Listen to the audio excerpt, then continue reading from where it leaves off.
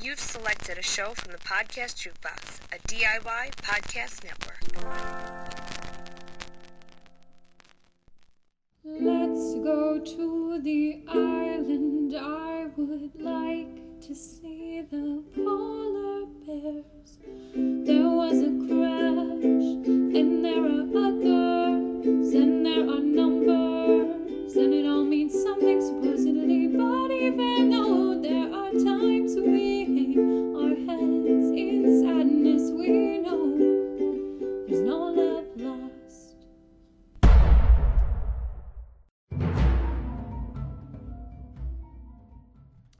We had to go back. Did we? Oh, yes, we did. Debatable. Welcome back to No Love Lost, the podcast where we break down the terrific series. No. It's just breakdown, period. Lost. I'm Will Link, and with me as always. I'm Megan Salinas. Hey, guys. And we are breaking down Season 1, Episode 9, Solitary, which is basically the way Danielle Rousseau has lived for these past 16 years. Ugh. And you do have one of those moments in it where she's like, it's been that long? It's been that long, 16 years? Oh, man. This episode, dude. You know what's interesting about this episode? And we'll break it down. We'll do the whole Sayid story. And I think rather than start with the flashback, I think we should start on the island because it kind of goes into stuff. Yeah. But what's interesting about this, I feel like if this episode had been made today, Sayid would have been gone for like 3 or 4 episodes. But instead, like, the last episode ends, Sayid's going off somewhere. And then he's the first thing we see in this episode back. We don't, the people on the island don't spend any time. They spend a lot of time away from Sayid, but we, the viewers, don't. And I think from a pacing standpoint, I think if that was done today, because you see this all the time now, where characters, even main characters, aren't in like 2 or 3 episodes of a show because they've gone off somewhere. Or sometimes even half a season. Like, back when I was still watching Walking Dead. Not a knock against the show. I just got busy. But like back when I was still watching Walking Dead, when Carol left for a little while and then came back with a vengeance, like that was a perfect example of like a character can go away from a little while and then come back in a big way. Yeah. And but they opt not to do this. Probably, I guarantee you, if they made the show today, though, Sayid would be gone for at least 2 episodes. At least 1. It's like, oh, Sayid left, we hardly missed him. Kate seems to be missing him, because for them, it's been 2 days. I had almost forgotten that he had left, because, like, we open with him, like, sitting on the beach. And I had almost completely forgotten that he had parted ways with everybody at the end of the last episode, because he's just sitting there very, very tranquil, like looking out at the ocean. And I was expecting at any moment for us to pull back and like see the wreckage of the plane and see other people walking around. But nope, it's just him. And so I was like, oh yeah, he's like off on a quest of some sort. This episode is the first episode that really starts to get into the mythology of the island, for better or worse, which I would say for at least certainly more interesting. I have my problems with the way later on things are executed, but this episode in and of itself does an excellent job of setting a lot of things up. And that, again, it was one of the reasons why Lost was so compelling at the time when it came out, is because it was one of the only shows setting up things in that way. So you really do have to hand it to this episode. Even though I don't necessarily like what they did with a lot of those elements later on, the way they're set up here is so compelling. So the episode starts, as you said, Sayid's on the beach and he's looking at a picture of Nadia. It's the first time we're getting a glimpse that of his life outside of the island. This is clearly someone from his past, clearly someone he loves. Then he also sees a giant cable that's going into the ocean from the jungle. And he follows it up the jungle. I believe, and oh my god, it's like I'm going to be rediscovering this stuff along with all of us. Yeah, but I believe... I completely forgot where this cable led and, how deep into the ocean it went. But I believe the cable goes to the Looking Glass, which is a Dharma underwater station that will have tragic consequences. I was going to say, that's what I was like, yeah, like kind of, I was like, am I misremembering that? Does that come into play later on with Desmond and Charlie? And I believe, unless it's amazing. I used to know this stuff like the back of my hand, and rewatching this, part of the fun has been like trying to like, oh wait, does that? But I'm 99.9% sure that's where it goes. Retroactively putting all the pieces together is an interesting experience for this show, for sure. So Sayid goes into the jungle, and then he sees like a tripwire. But Sayid's smart. He's looking for tripwires. He knows something's up. So he steps over the tripwire into a trap because Danielle Rousseau out-Sayid Sayid. And it's really funny to actually see in live action someone get caught in a trap like this, because most of the time seeing somebody sort of get caught in that sort of foot trap, I usually only see it in cartoons. So it's interesting. Like Daffy Duck. Yeah, yeah, very, very Looney Tunes-esque. So to see it in live action is interesting. But then also having like the horrifying reality of like swinging back and forth at that speed in the jungle. Sayid immediately stabs his leg on like a piece of bamboo. And then also the reality of like being hung upside down while you're bleeding and for who knows how long with your entire body weight. Oh man, I was just looking at it. I was like, oh man, like it's fun in cartoons. In real life, that can't be a good time. Oh, you mean that this has never happened to you? Because I mean, it's happened to me at least half a dozen times. Have you gotten trapped in a cartoonish-esque Rube Goldberg machine? Oh, I mean, not a week goes by when that doesn't happen to me. So, Sayid awakes to find himself prisoner of this strange woman, a French woman, who's asking about Alex. And who's Alex? This is the first of many mysteries that Rousseau is going to throw at us that we're not going to know for years. Sorry. But it's interesting because watching this now, we know Alex is her daughter. It's I guess the acting that in this scene is so interesting, and the writing is so tight. It like seeing when she's interrogating Sayid, first and foremost, the thing that's fresh in the audience's mind from last week is like, oh man, Sayid was the torturer, and now the shoe is on the other foot, and he's the one being tortured for information that he does not have, with context that he is not privy to. So it's so interesting to see how the dilemma that was torturing him at the end of the last episode, he's now in that exact situation, but the roles are reversed. And if we go with the idea that these flashbacks are kind of moments the characters are thinking about, it makes sense that we would get then to this Nadia storyline, which is really a breaking point in his life as a torturer. It was the one person he couldn't really bring himself to go, full, waterboarding Dick Cheney on or whatever. But that moment where he's like, I don't know who Alex is, who is he? And just the look on Rousseau's face, it says so much if you're like Sayid and you don't know her story, you don't know what she's been through, but coming at it from where we're at, with the knowledge that we have, seeing her reaction to him asking, who is he? That's when, she knows at that point, this guy doesn't know anything. I read it the other way. He's trying to, you can see both scenarios playing out in her mind, and you also see the emotion that she's holding back because she so desperately wants to connect with another person, but is also on guard. Yeah, I think because she wants to connect, she wants this to be like a relationship she can have with another human being, like in some way, like allies, friends.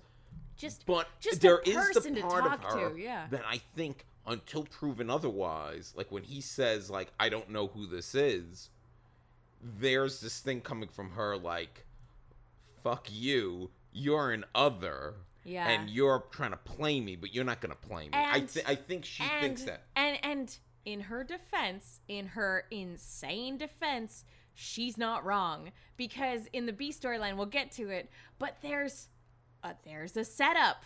It's so interesting. That freaked me out when I saw it. Did you go, ah?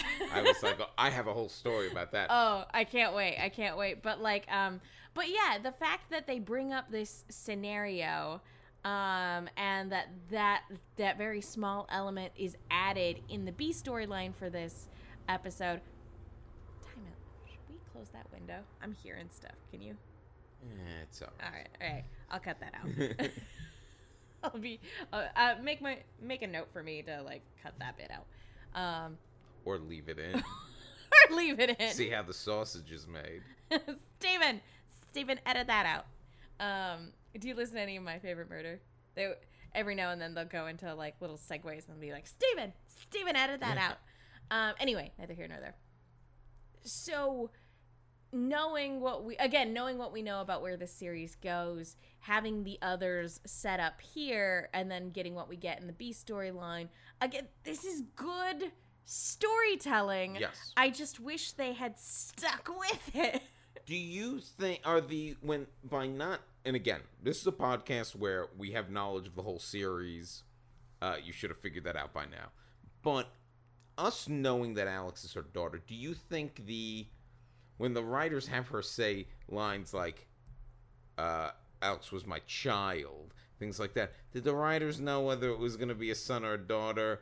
Or had they not decided? Or do you think they just wanted to keep us still guessing? I think this was an intentional keeping the audience in the dark. Okay. Because I feel like that moment of Sayid going, who is he, would not have been played the same way if the gender wasn't meant to be ambiguous from our point of view. However, that being said, as we found out when we were sort of doing a little bit of research before the show, that memo didn't necessarily make it out to all elements of production, because in the Lost Companion book, they erroneously referred to Alex as a he. And also in several subtitled versions of this show, they used male pronouns as well. So, but for me, this is again, excellent dialogue choices. And for me, it's not that out of the blue, because I happen to watch a lot of anime, and there are a lot of instances in which they'll refer to characters with gender-neutral pronouns, and that will often be used to surprise people in the story later, to be like, oh, wait, that person was a girl this whole time? Or, oh, that person was a boy? I thought you were referring to a girl by the way that you were talking about them, or vice versa. Or one series, Soul Eater, if you listen to it in English, they unambiguously refer to a character as a boy, but in the original Japanese, they always, to the end of the series, they keep the gender neutral, so that through the end of the series, you don't actually know. You're like, I think that's a boy, but I'm not sure. So, this is not super unusual for a viewer like myself. Interesting.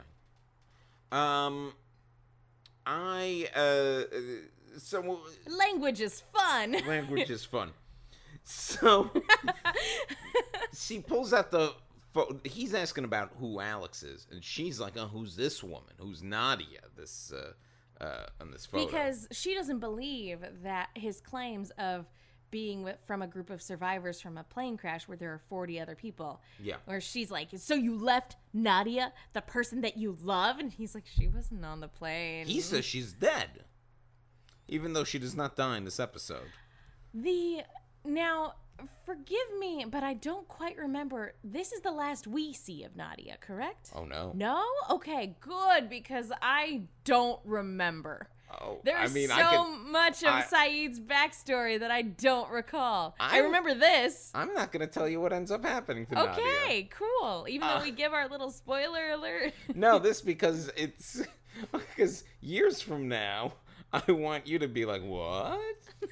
I genuinely don't remember. So much of the middle seasons are a blur for me. It's a little weird what happens to Nadia, as far as I'm concerned. Okay.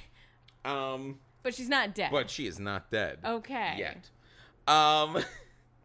So cool. But he does say that he wants to believe that she's still alive. That he spent years wanting to believe because that she's how still could out she have there. gotten out of that situation? So let's go. So let's use her question about Nadia to jump into the flashback for a little bit here.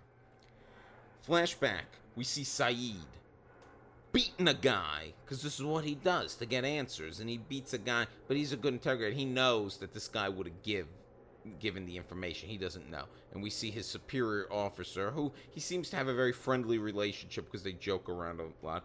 The superior officer is played by Naveed Nebar. I'm butchering his name, I'm sure, but I bring it up because this was one of those moments that meant nothing to me then, but watching it just today, I'm like, oh, he's the Shadow King on Legion. Like, I'm like, oh. He's the Shadow King? Yeah. That's amazing! Oh! That's incredible. So that, Sorry, I had to, back away from that.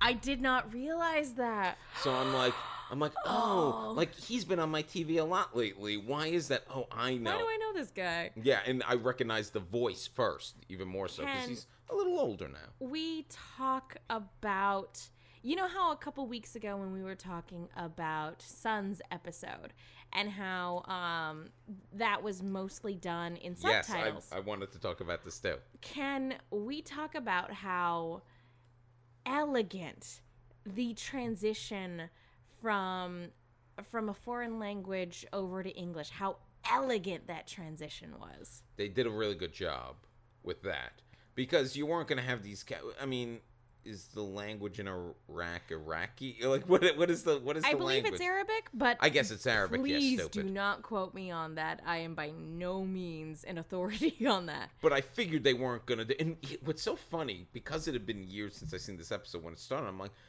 I don't remember this all being in Arabic. I don't remember this all being, and then all of a sudden, it is a very good transition. All of a sudden, he's speaking English, and I'm like, of course he is. One beautiful camera movement as Saeed is holding the jaw of this prisoner who, at this point, both he and his superior know that this guy doesn't know anything. He's holding him by the mouth, and the camera elegantly moves across so that we go from one angle and we move around to another, and as we're passing the interrogee's head, all of a sudden we get that transition from Arabic to English, and it's so incredibly well done.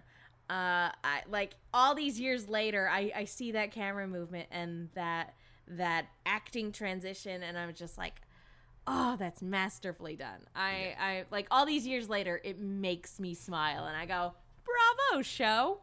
Bravo. You will disappoint me later, but bravo on that. That was so good. And so this questioning, we see him in his element. Then we see him talking to his superior, and we see Nadia, the girl from the photo. Mm-hmm. We see her walk past as a prisoner. And he has to interrogate her. She has information they believe will lead to the capture of these bombers. It's all very loose. It's all like rebels fighting the Iraqi Republican Army, Republican Guard. And he goes and confronts her, and immediately we realize, oh, they know each other. Yeah. They knew each other from kids. She had a thing for him. She bullied him. she bullied him and pushed him in the mud, and it's kind of precious.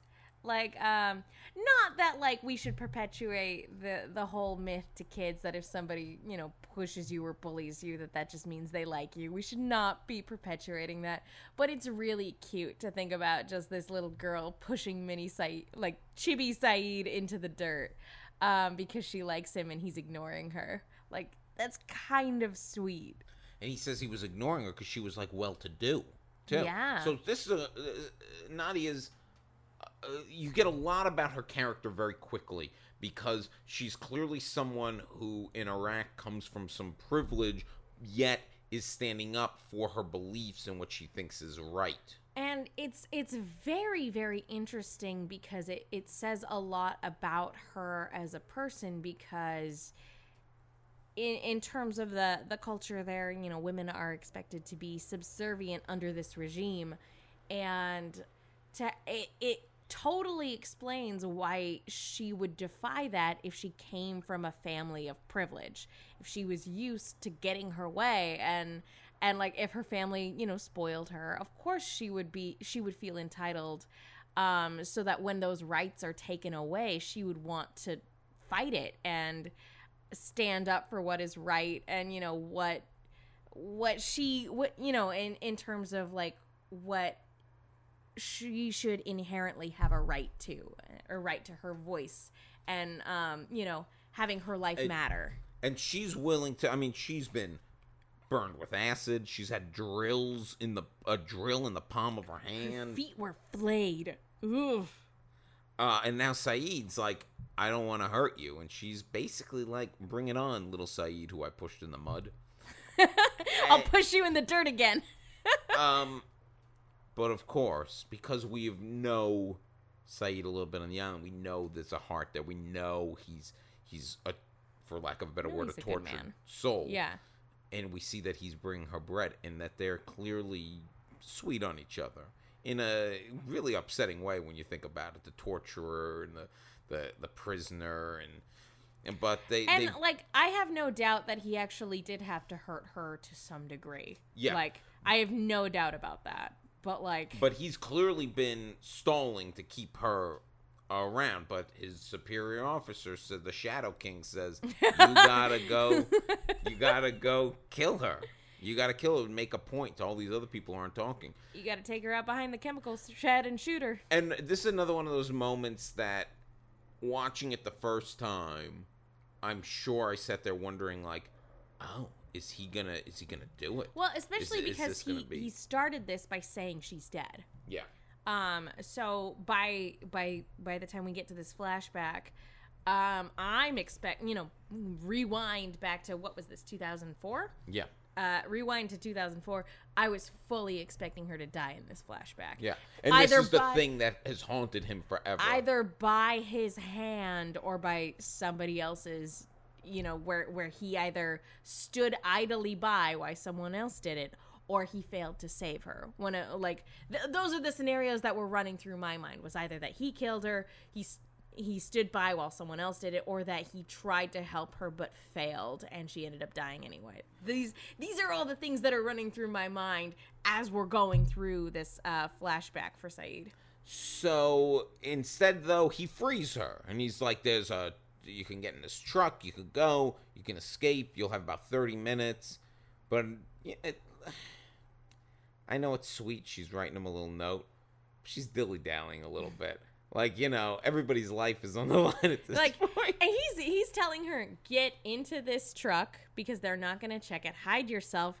And then they'll be in the town in about 30 minutes. That's more than enough time for you to jump off of the moving vehicle and go. That, like, I'm like, wow, yeah, that's not a lot. You really, I don't know. I guess you can't really text him to be like, got out. Thanks for all the help. Yeah. See you soon. Yeah, you up? BRB. But she's writing this thing, and while she's doing this, Shadow King shows up. Well, and in her defense, this might be the last time she ever gets to see him. I mean, I'm making fun. But... No. I'm right there with you. Like, you don't really have time for this if he's not going to be escorting you.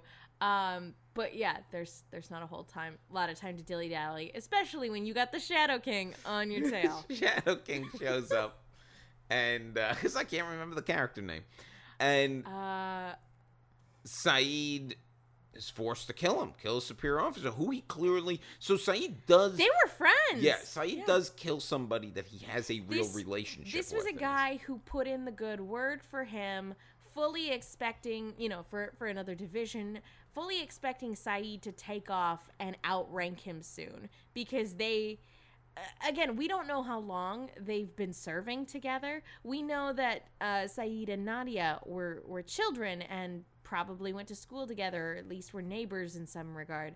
Family friends, maybe. I don't know. They have years and years of a relationship.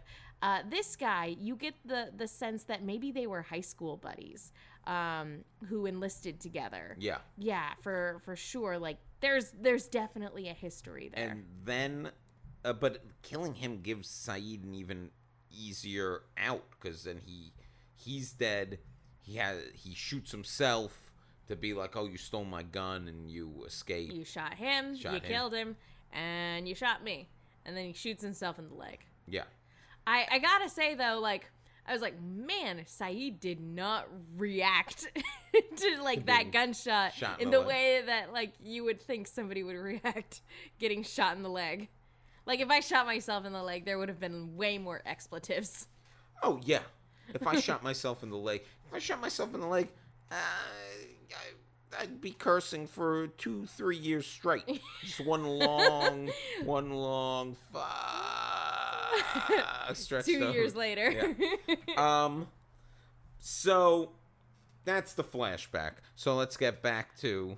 Oh, do you have something else from the flashback? Yeah, I don't know if you want to save this for the show, but I do want to talk a little bit about how incredible it was that this was a storyline we were getting in this show in 2004. Or if you want to wait until we're done covering the B storyline. No, we could. I was going to get back to the Rousseau stuff. But... Okay. We can hop on over to the B storyline. But like, just the fact that we had, like, it was remarkable to me that we had an Iraqi character, period. Yeah. In 2004, let alone that he was somebody who worked for the Iraqi regime during the Gulf War. That was also, I mean, look, let's be honest, that was meant to be very provocative. Like, the first moment when we find that out earlier in the season when he goes, the Iraqi Republican Guard, and Hurley's like, huh? Like, that was, it was clearly meant to provoke American viewers in a way, and provoke their sense of who the enemy is, kind of thing. Exactly. And it was, representation is such an important thing, and we're in the year 2018 at the time of this recording, and things are really only sort of a little bit better when it comes to that. Everything's great, right? America's been made great again, right? I mean, in terms of representation in the media, we're still dealing with a lot of whitewashing. And there are shows, I mean, I don't watch it, but like the little bits of Homeland that I've seen make me not want to watch it, because they show characters from the Middle East, at least in the episodes that I've seen, in a very two-dimensional, they're the bad guys sort of way. And I don't appreciate shows that don't delve a little bit more into the complexities of why things are the way they are.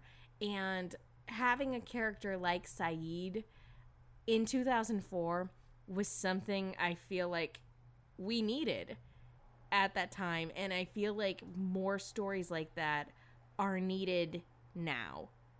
In some ways, even more so. And so having this character where he's humanized and the environment that he is portrayed in, it's extremely understandable, and the person that he falls in love with, it did a lot to humanize people we were at war with. Yeah. And I feel like we need that a lot right now.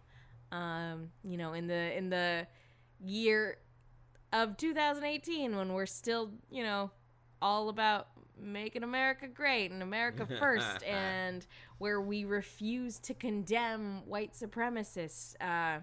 Seeing something like this that came out 14 years ago, it was a trip to go back and be like, remember when this was like such a still fresh wound, and this I have no doubt was controversial television. And this was at a time also where uninformed people were still, thinking Iraq had something to do with 9/11. I mean, there's still people who think that it had nothing, where it was, but I mean, all that stuff was so fresher. Look, I mean, this was a groundbreaking show for many reasons. And I feel like we would be doing this particular episode a disservice by not talking about the historical context of the environment in which this episode was produced. And so it's heartbreaking to me that we are where we are when this was the type of primetime television that was being made 14 years ago. It makes me sad that there are still people who think that, the war in Iraq was because of 9/11, when no, it was all about American interest. And again, it was just it warmed my heart to go back and rewatch this episode, where somebody who would have only been portrayed as a terrorist and a monster and the bad guy was humanized. And not only was he humanized, like, he wasn't just a civilian that like Iron Man comes in to save or something like that, or that, America comes in to save. He actually worked for the quote-unquote bad guys, and he was a person, and he did everything he could to try to do the right thing, and he has to reconcile all the bad that he's done. And it's interesting that also that the, this episode does... It's an Iraqi rebel. Yeah. That he's dealing with. These are the things that they're dealing with, and I'm glad they didn't try to frame it with like some like captured American or something like that, which I think a lesser show would have done, because they're like, oh, the American audience will respond to that. A lesser show, and this takes a lot for me to say because I have so many feelings of animosity towards this show, and you know why. We've talked about why. But like, a lesser show, both in this episode and the episode focusing on Sun and Jin, would have felt the need to insert white Americans in order to make the audience feel at ease. Yeah. So, we get back to Rousseau's got him there, and she's talking about this music box. She listened to it for years. Robert had given it to her. Who's Robert? He's trying to get more information out of her. He starts to get a little bit of things, that she was part of a science vessel. And Robert was on the vessel. He keeps asking about Alex, but it is funny that even though he's the captive and he's the one being physically tortured for information, you can also tell that like immediately the machinations in his brain start working, and he's like, it's kind of interesting to see the tables turn, that even though he's the one in danger and in this scenario, it's kind of like the tables are slowly flipped, and he's the one interrogating her. He knows how to extract information. He knows how to extract information. But also, she, even though he's tied up, she's weirdly at the disadvantage of, she is desperate for human companionship. She has been alone so long, she has no like social like skills anymore, really. Yeah. So he can subtly manipulate. I'm hesitant to even say manipulate, because I think he feels something for her. I feel like he feels a lot of empathy for her, because he heard her distress call, and he knows exactly how long she's been here, and he, knowing, again, the episode is called Solitary, knowing what he knows about the human condition and what humans are capable of withstanding both physically and emotionally and mentally, he knows exactly even though he doesn't know what she's been through, he knows what she's been through. If that makes any sense. He immediately, he's then able to fix the music box, which is a great little moment. Oh, just the pure joy on her face when it starts playing, and she's just profusely thanking him. She's like, thank you. But now we're gonna get in to some shit. Because she mentions the Black Rock. What's the Black Rock? She mentions the others. Who are the others? She talks about, like, hearing them, whispers, but you don't see the people. Everything I said good about this episode, I take it back. Take it back. Here's another thing in watching it in hindsight. Yeah. So, she talks about never seeing the other people, but she does see other people. We know at a certain point that's a flaw. Is okay. Now, I'm gonna ask you a question: smart writing or stupid writing? And here's the example I'm gonna give. Rousseau is insane. The writers put out a lot of interesting ideas. Do you think they intentionally, she's insane, so we could end up interpreting this whichever way we want down the line, and it technically not be a flaw because it was said by a crazy person? Is that smart writing or stupid writing? I feel like that was the retroactive excuse for the inconsistencies, is like, she's an unreliable narrator because she's kind of bonkers. That being said, like, I do feel like they use that as an out to cover up a later plot inconsistency, because they needed to have her interact with the others on some level. Jesus. That being said, I feel like a lot of the what ended up happening later on down the road is that initially I feel like they were trying to make this more supernatural than it ended up being, because there are only select individuals on the island who are touched by the supernatural, so to speak, or who interact with the supernatural beings that are on the island. And I think and we touched on it a little bit when she comments on there being monsters. You know, they're not being any monsters. Saeed's like, there's a monster out there, and she's like, there's no such thing. I think we touched on that a little bit when she talks about them whispering and everything like that. Those are all things that make more sense if the others were initially meant to be more of the supernatural elements of the island, and like not necessarily either the notion of whispers was a bad idea with what they wanted the others to actually be in terms of what we got, or initially the others were meant to be more of a supernatural element of this island that ended up getting changed at some point later on down the road, and they're like, oh no, they can't be supernatural, we have to ground this. But they already knew, because we see, and we're going to get to it in a little bit, we see an other in this episode. We don't know that he's an other yet, but that being said, how could the others be what they were portrayed as at the very end of this episode in terms of the whispering? Like, that's a very sort of will-o'-the-wisp sort of thing. They're like, the way they're portrayed here, we're meant to believe that they're spirits or some sort of demons. But the whispering isn't the others. What was the whispering then, if it's not the others? The whispering, and we find this out in maybe like the third to last episode, something like that. Damn it! This third or fourth show. Last episode. The whispering. No wonder I didn't remember it. Are the dead people on the island. The people who've died on the island. Unless I'm misremembering, but I don't think so. Oh, fuck this show. Fuck this show. How did I go from praising how meaningful this episode was to cursing it? I don't think that's a bad thing. We think it's one thing, it turns out to be another thing, but they tell us a little late in the game.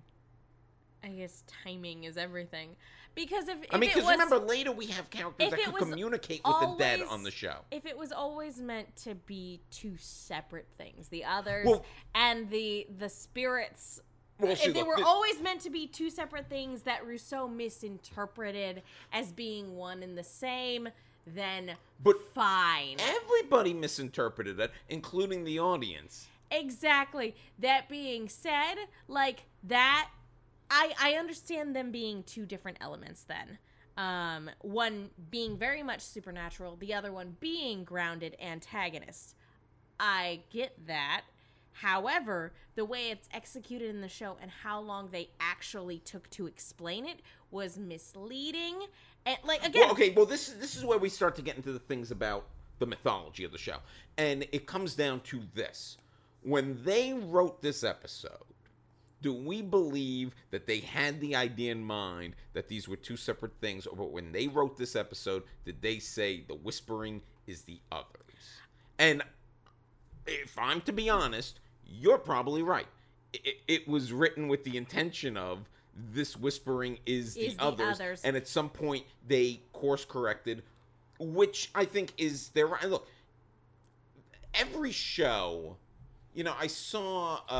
the creative process is a difficult one. You know, right now, I think the closest thing we have on TV to Lost is in terms of mystery and in possibly unsolvable answers is Westworld. Or New Twin Peaks?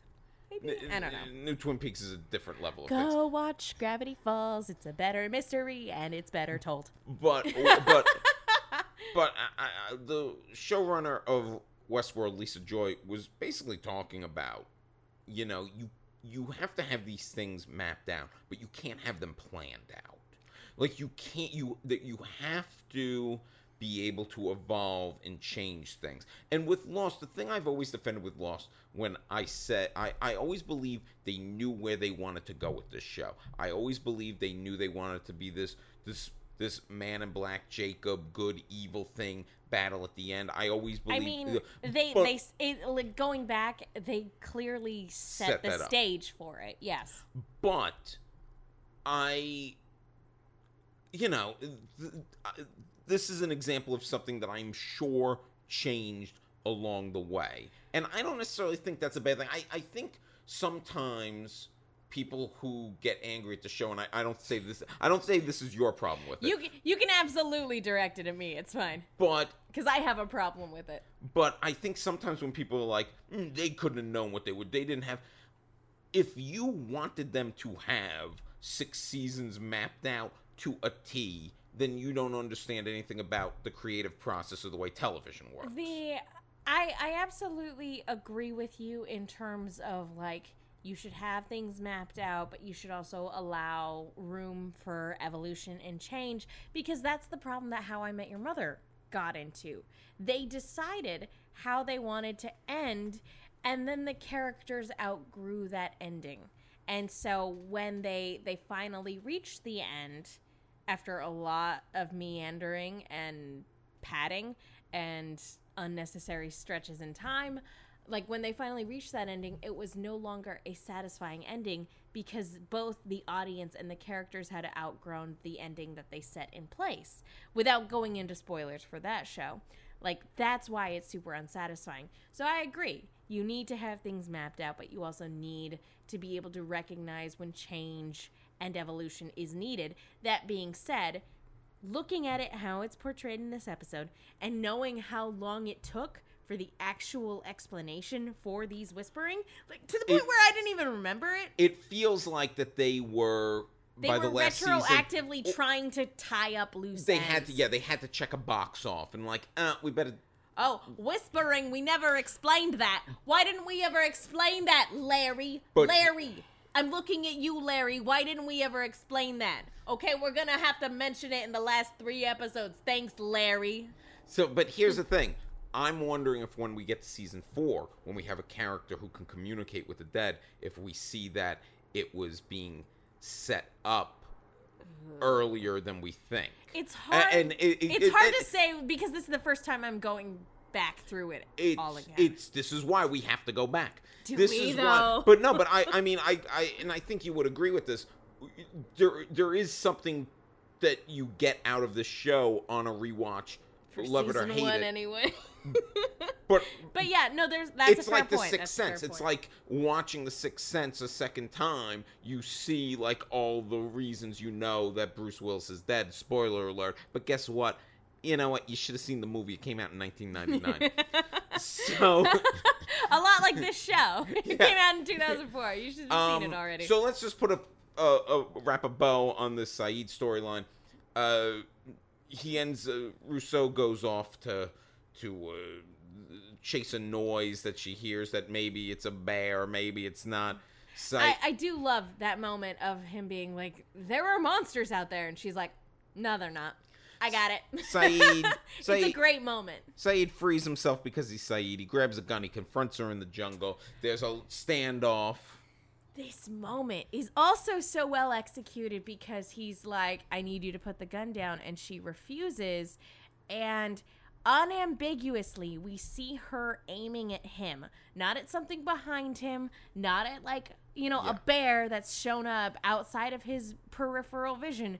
Unambiguously, we cut to a wider shot of her pointing the gun at him, and there's nothing else around. So we know for a fact this is a standoff.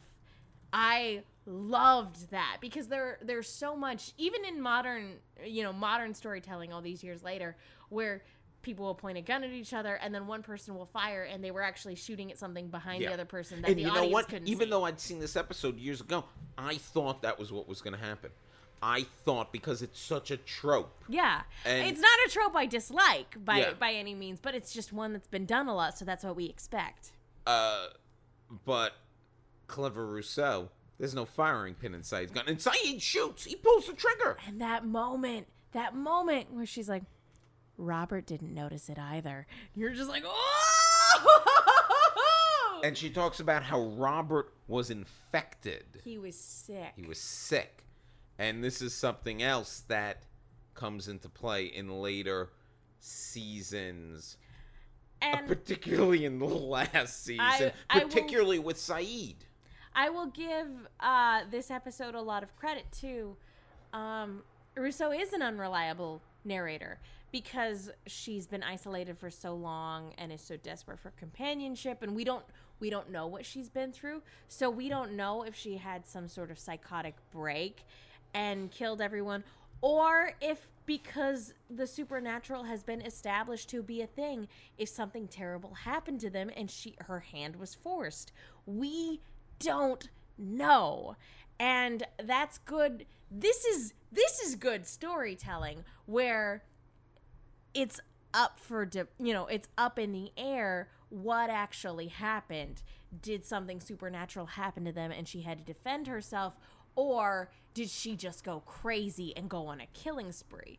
That's good storytelling, not stupid whispers that retroactively got changed. Sorry, rabble.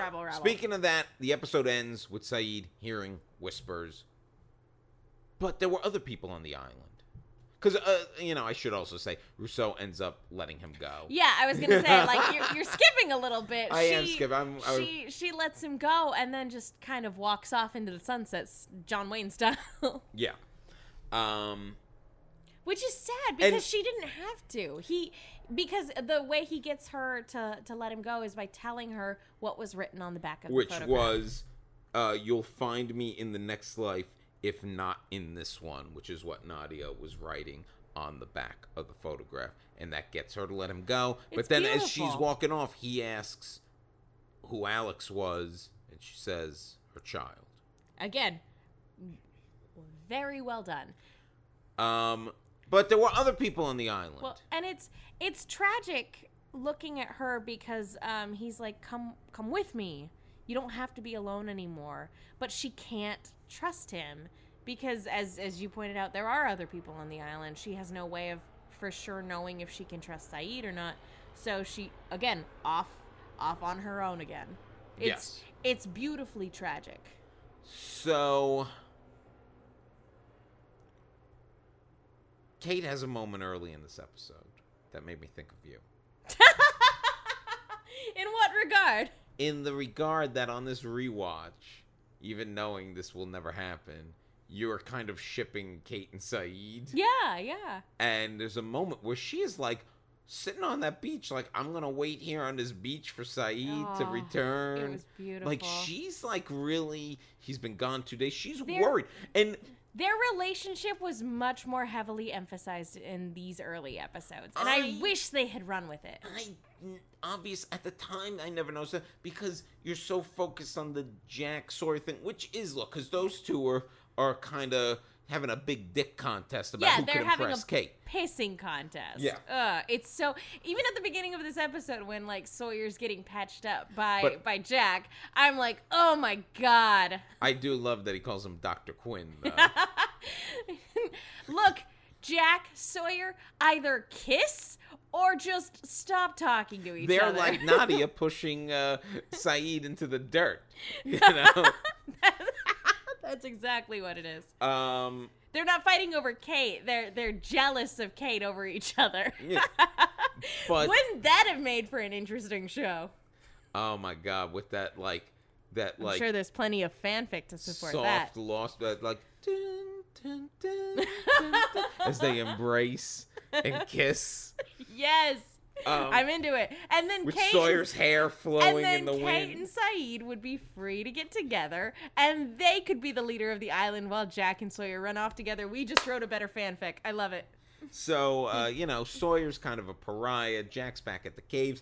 He's working on some guy named Sullivan who's got hives. Which, it's always funny whenever they introduce a person on the island that we have not previously met. And I think it's funnier in retrospect, going back, because I bet you 9 episodes in, I was perfectly fine with... No, I wasn't. Sullivan sticks out like a sore thumb. It's like, who's this guy? Because he's got a shtick. He's got like a neurotic shtick going on. It gets worse as time goes on. Of like the whole aspect of Lost of introducing a new person who's been there since the crash. Of just, and who's this asshole? You know, because we've never seen them before. But introducing Sullivan was excellent timing because there was another character that they introduced at the same time, and the whole thing was that we're establishing that these people have been here since day one. Exactly. The second I saw Ethan, you have a story. Well, here's the thing. Ethan, played by William Mapother, who is also Tom Cruise's cousin, by the way.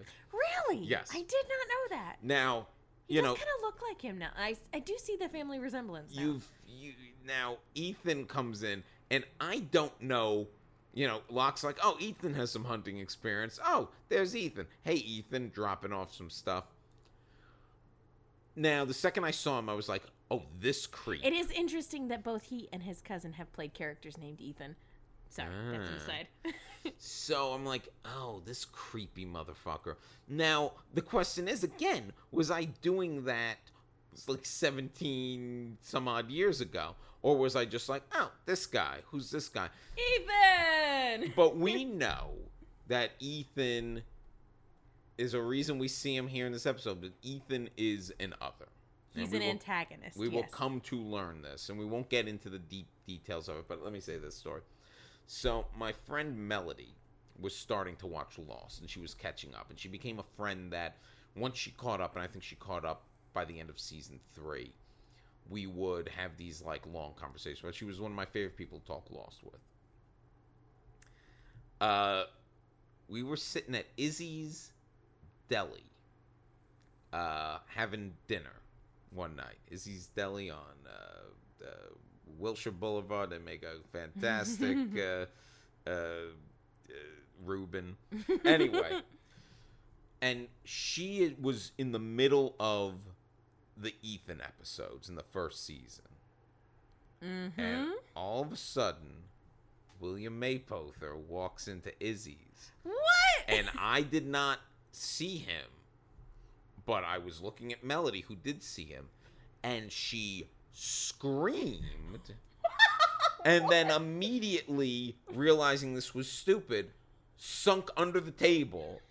So it looked like no one was there. Where did that scream come from? And I was like turned around and I saw William Mapother. Did he look like scared that he just heard a scream?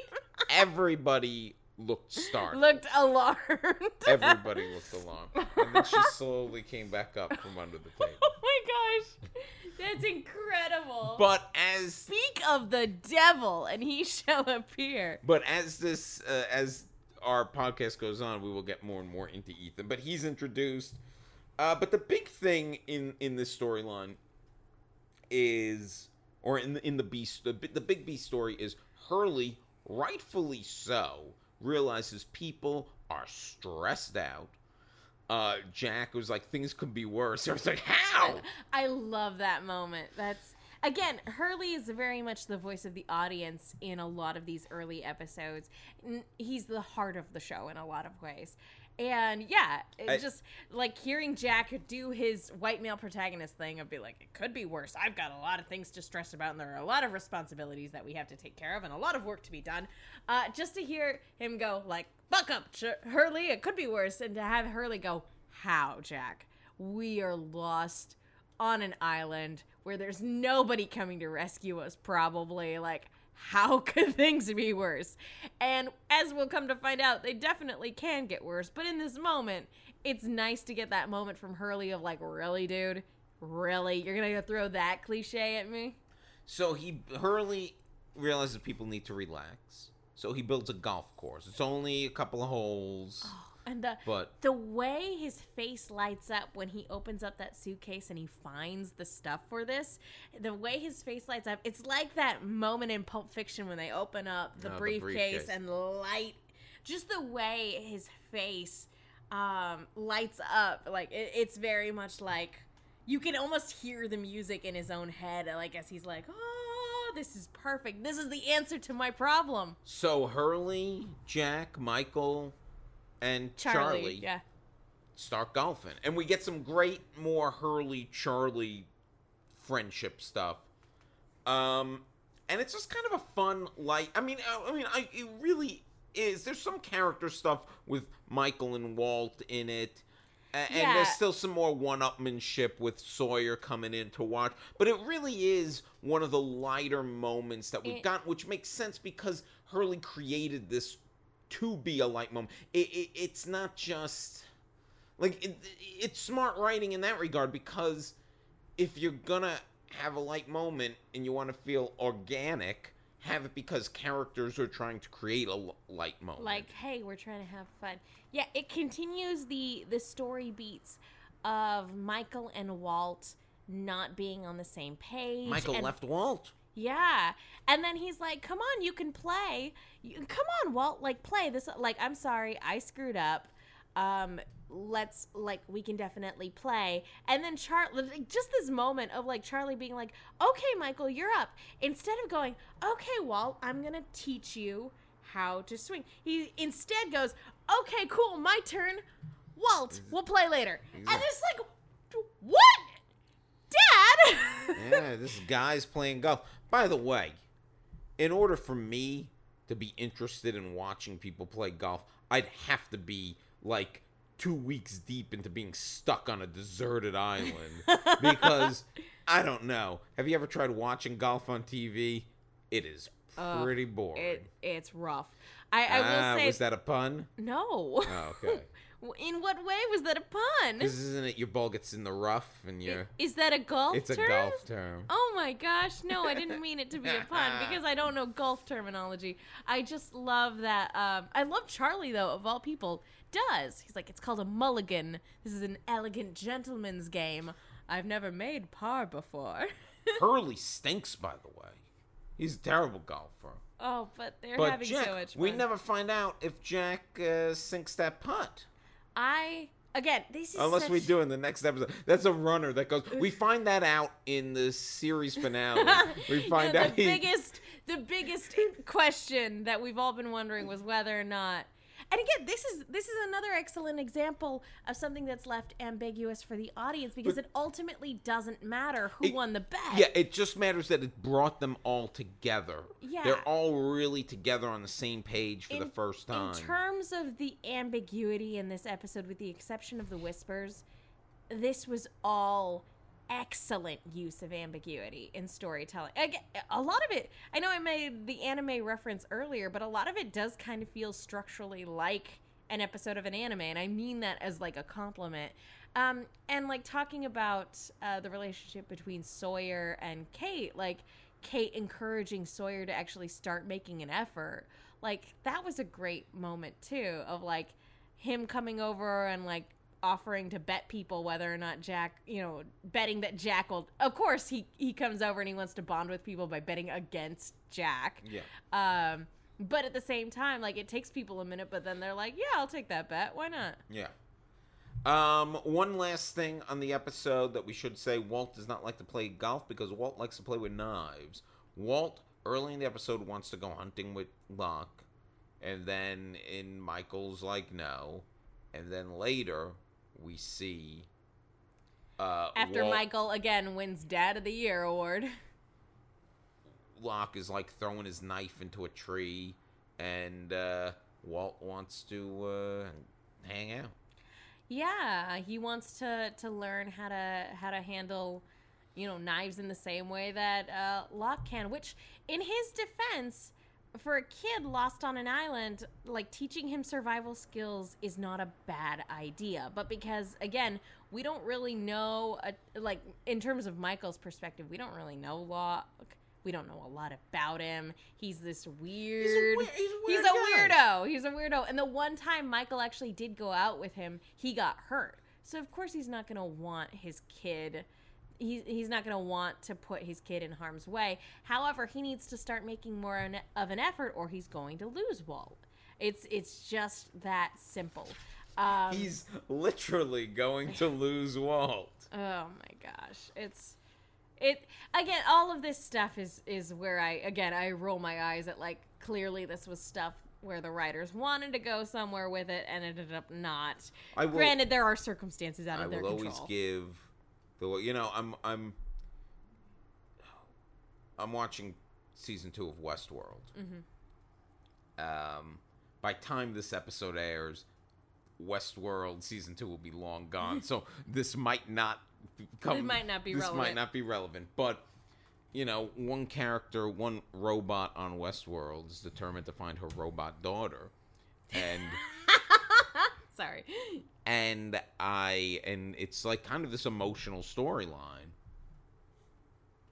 But as I said to a friend of mine after watching a recent episode, I'm like, well, she's never gonna find her or the daughter's gonna die. And you're like, why? I said, well, because it's played by a kid. The kid's gonna grow up. Robots don't grow up. Like, so this can't work out. And either that or they're gonna have to keep recasting that role. But I think of things in that way because of Walt. Anyway, what is your big positive, your big light side of the island? The only other thing I want to touch on before I talk about the light side is we do get a little extra character beat from Michael in that he used to be an artist. Yeah. Like he worked at an architecture firm, and we see what a talented, artful eye he has with this quick sketch that we see him do. And it's like, yeah, this guy's talented. He clearly ended up at a place in life where he was not allowed to let his artistic side flourish. And you really feel like the ripples and the repercussions of whatever that was, he's still dealing with. Anyway, talking about the light, I have to go back to just, it's remarkable that this episode of television aired when it did in 2004, when so much of the news and the media was demonizing people in Iraq, or like very much praising America's freedom fighters. It was bold television then, and it would be bold now, and it's really sad that it would be bold now. I'm gonna kind of jump off of that a little bit and say particularly Naveen Andrews, who's always great on the show. Oh my gosh. But it was so nice to finally have the episode where it's about him, and it's so much about him. Like, I feel like this episode, because the B story is so light and fluffy, this episode more than any felt singularly focused on one character. Because we've had other... I'll even use the example of Sun's episode. Like, even though that was a fantastic episode, And the focus on her, it didn't feel as focused on her because the B and the C storylines were taking a more prominent role than the B storyline in this episode. Yes. That and like Saeed's going through a very harrowing ordeal.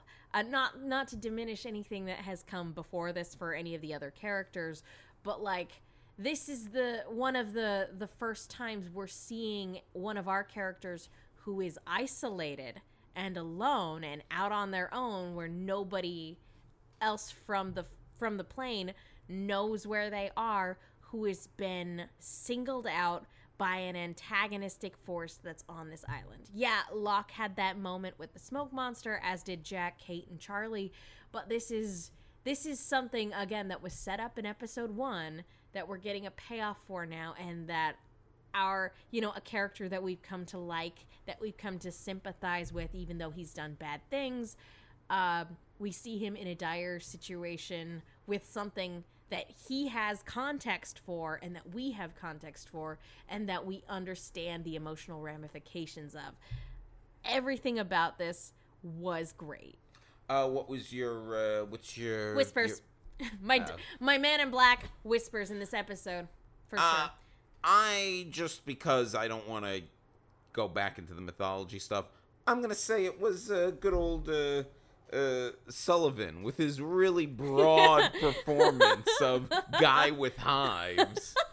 Like, hey, Doc, you're out here playing golf. What's going on? Can I play? Now, again, the only reason they bring him in is to subtly sneak Ethan in there, too. It's to subtly sneak Ethan in there by having the broadest, Woody Allen, Larry David type, Woody Allen. Like he's so nebbish and like Doc, like a gun. What is? And he doesn't know what hives are. Doesn't know what hives are, really.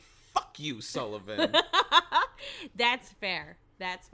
Here's the thing: if the others had, if the whispering hadn't turned out to be dead people, as you pointed out, and the others hadn't been, revealed to be something else, if the others had been, revealed to be dead people, if that makes any sense, I would have been okay with it.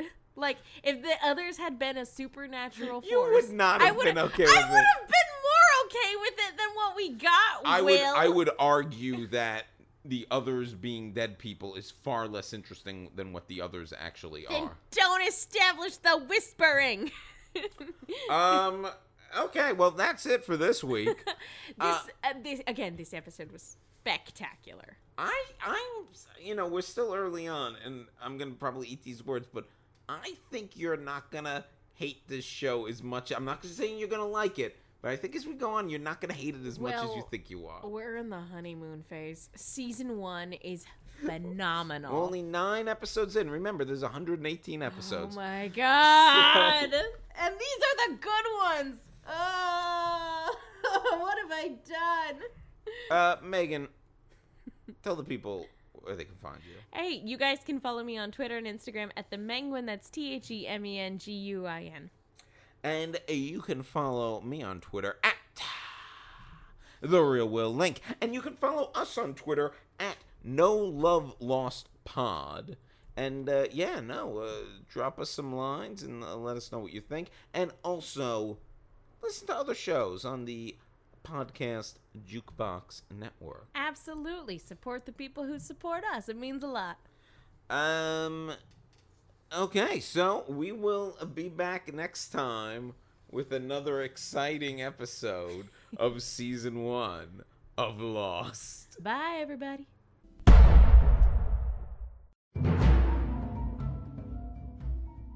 Hey, everybody. Thanks for listening to No Love Lost on the Podcast Jukebox Network. Yeah, we really appreciate you guys listening, and if you guys liked the show that we put on, you might like some of the other shows put on by this lovely network. Off the Cuffs, which is a kink and BDSM podcast, which is very popular. Being There, Will Sean podcast. Will he? He does. You would know. Drinks with God and Proud to be Kinky.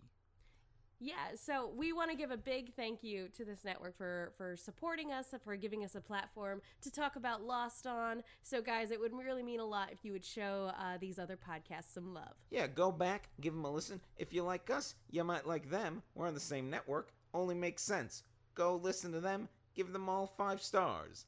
Do that, and then also give us 5 stars. Yeah, we could use it.